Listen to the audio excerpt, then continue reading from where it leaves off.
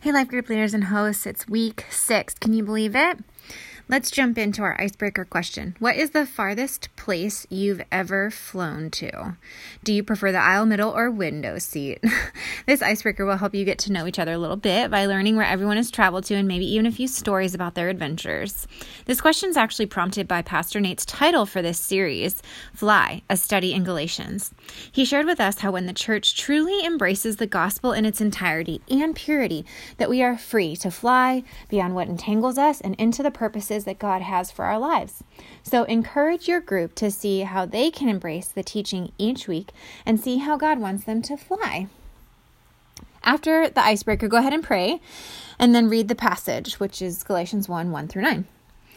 The first question, what has stood out to you in this section of scripture or from Sunday's sermon? Please feel free to encourage your group to either kind of analyze this scripture and pull out some reflections from the reading from the evening, or if there was something also that stood out to them from Sunday's sermon, or both.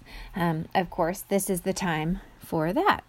All right, question 2. What does Paul accuse the church of in Galatians 1:1-9?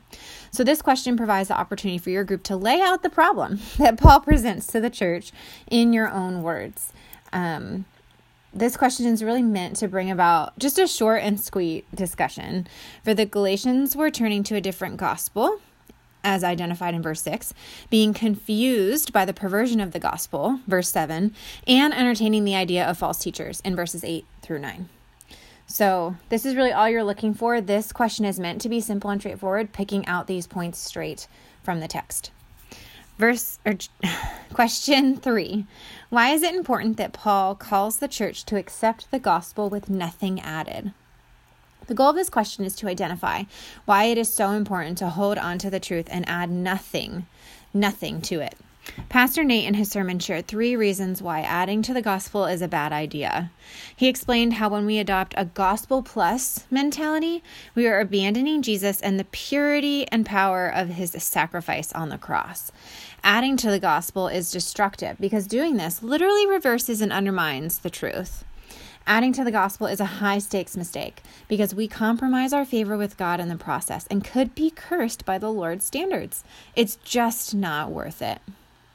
Question 4. What false narratives are you being told by others or yourself that can hinder your relationship with God? So the goal of this question is to identify any ideas, thoughts, or misconceptions that we have which can distract us from following God to the fullest extent. We can consider a false narrative as something we're being told or that we're telling ourselves that is an incorrect interpretation of the truth. In the case of the Galatians, they were believing the false narrative that someone told them that was a perverted gospel, a version of which people were required to follow the Old Testament law in addition to accepting the salvation of Christ. This false narrative would lead people to believing they could earn their salvation, which completely undermines the good news we all know to be the truth. The Galatians' consideration of a works-based theology is still something that mankind battles with today. We cannot do anything to earn our salvation, and we receive it freely through Jesus Christ. So in addition to the one Paul calls out here in chapter 1, there are other narratives that we may be told by the world or by ourselves that can cause us to stray from the Lord and the life he has for us. For example, the world may tell us a false narrative that we need to have the American dream, the 2-story house, 2.5 kids in order to be happy. Alternatively, the Apostle Paul tells us the true narrative we should believe, which is that we can be content in all circumstances and God will supply all our needs. Look in Philippians chapter 4 about that. Another false narrative that we may believe is simply that man is good in nature, when in fact we've all fallen short, according to Romans 3:23. Some may believe that they should keep their struggles to themselves, figuring out on their own. Yet we are called to confess to one another and pray to one another that we may be healed, according to James 5:16. So your group may have more specific and personal ideas about false narratives in their own life, and they might come directly to mind. They might also have trouble thinking of ways that they're not in line with the Word. If this is the case, you can try an exercise where group members pick out one of their favorite Bible verses and share it with the group. Ask the group member to identify the truth that is most meaningful to them in the passage and share it with the group. Then ask the group to consider how the verse could be misinterpretive or a false narrative could come from it. Discuss the differences between accurate and inaccurate interpretations. So if you want to go deeper with this question, you could then ask, where do you find narratives of truth, and how can you set your mind on them? In short, you can find narratives of truth in the Bible. However, because we are human, we also have the potential to misinterpret Scripture. So it's important to have additional resources like commentaries or trusted friends and mentors in the faith that help guide us in the right direction, in addition to the Holy Spirit in which we trust. Setting your mind on them takes intentionality, being willing to put aside time, and being disciplined to be in the Word on a regular basis. There may be other practical methods that your group can encourage each other with. Strategies like putting Post-it notes around the house or establishing a routine with a friend or family member that draws you into the truth.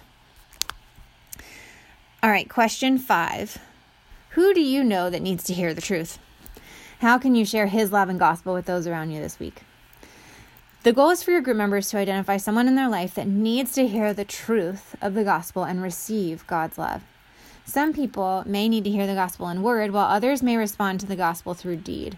However, the Lord is leading your members to share Christ and the truth of the gospel with their friends and family. Encourage them to pray over their conversations and decisions together. Whatever the applications may be, encourage your group to live out God's word, reminding them that it's the Holy Spirit that empowers and equips us to follow His word. And as always, be prepared with a couple of application points you can share to get things started. Our prayer application this week is asking you to pray for God to bless Calvary-supported gospel-sharing organizations like the Good News Club, which is part of the Christian Evangelism Fellowship, or the International Students Incorporated, ISI, and even open air campaigners. You can find out more about these groups and others, including missionaries around the world, at calvary.com/outreach. Pray that God would bless the words they speak and that they would fall on ears that are ready to hear and respond to our Lord and Savior.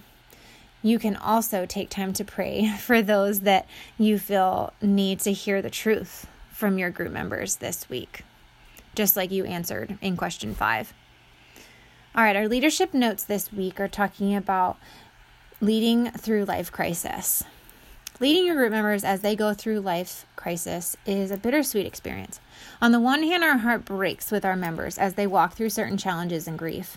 On the other hand, we can praise God for the opportunity to support them and see firsthand the miracles that God performs in their circumstances. Whether we're talking about the death of a family member, marriage problems, prodigal children, domestic violence, or any number of other situations, there could be a number of reactions or issues connected to a particular incident. As leaders, we must remember not to try to alleviate concerns with a silver bullet of a Bible verse or a one-liner of counsel.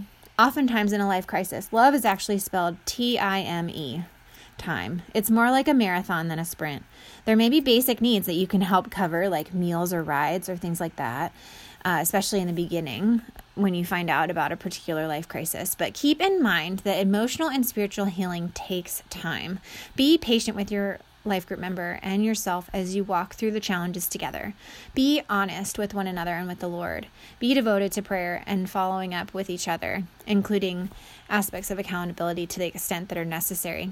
If additional resources are needed to engage with the life crisis, please do not hesitate to reach out to your coach or the church staff for additional support. All right, there's a couple leader host announcements I want to add to this guide. I do ask that you would all please RSVP ASAP for the mid-quarter check-in that we have on October 23rd. So instead of meeting in our separate coaching groups anywhere around the peninsula, we've decided to have a mid-quarter check-in with everyone coming together on the same date at the same time for some encouragement, and then to break up into our coaching groups at that time. So please RSVP online. The link is in the printed leader guide. And then you could also just email or text me to let me know whether or not you'll be able to make it. It's just helpful for me to know, especially because we want to provide childcare if it's needed, and some snacks as well. All right, so then there's finally an opportunity for discipleship at our fall festival. So last week we talked about the women's conference also being an opportunity for discipleship. So I pray that that was a great opportunity for you ladies. And coming up, we still have this opportunity at the fall festival. Serving as either an individual or as a group is a marker of discipleship and spiritual growth that we want to see in life groups. So the Fall Festival is a great chance for your group to serve the Lord and His church in this way. We're actually looking for 30 or more people to help with this event. So you could volunteer as a group or simply encourage individuals who are new to the idea of serving at Calvary to sign up. Be sure to reach out to the CK team, Calvary Kids team, if you want to be matched with your life group members at a particular station or activity. All right. Thank you guys so much for all that you do. Don't forget to share the announcements with your members each week. These are things that we share on Sundays, but that are really helpful to be reinforced throughout the week in case there's an opportunity for a member to be moved by the Lord, to be engaged in the church in this particular way. Talking about these things in life groups is how we can see Jesus famous in our lives as we love Him, grow in Him, and share Him in these different opportunities. So thanks again for all you do, and we'll see you around soon.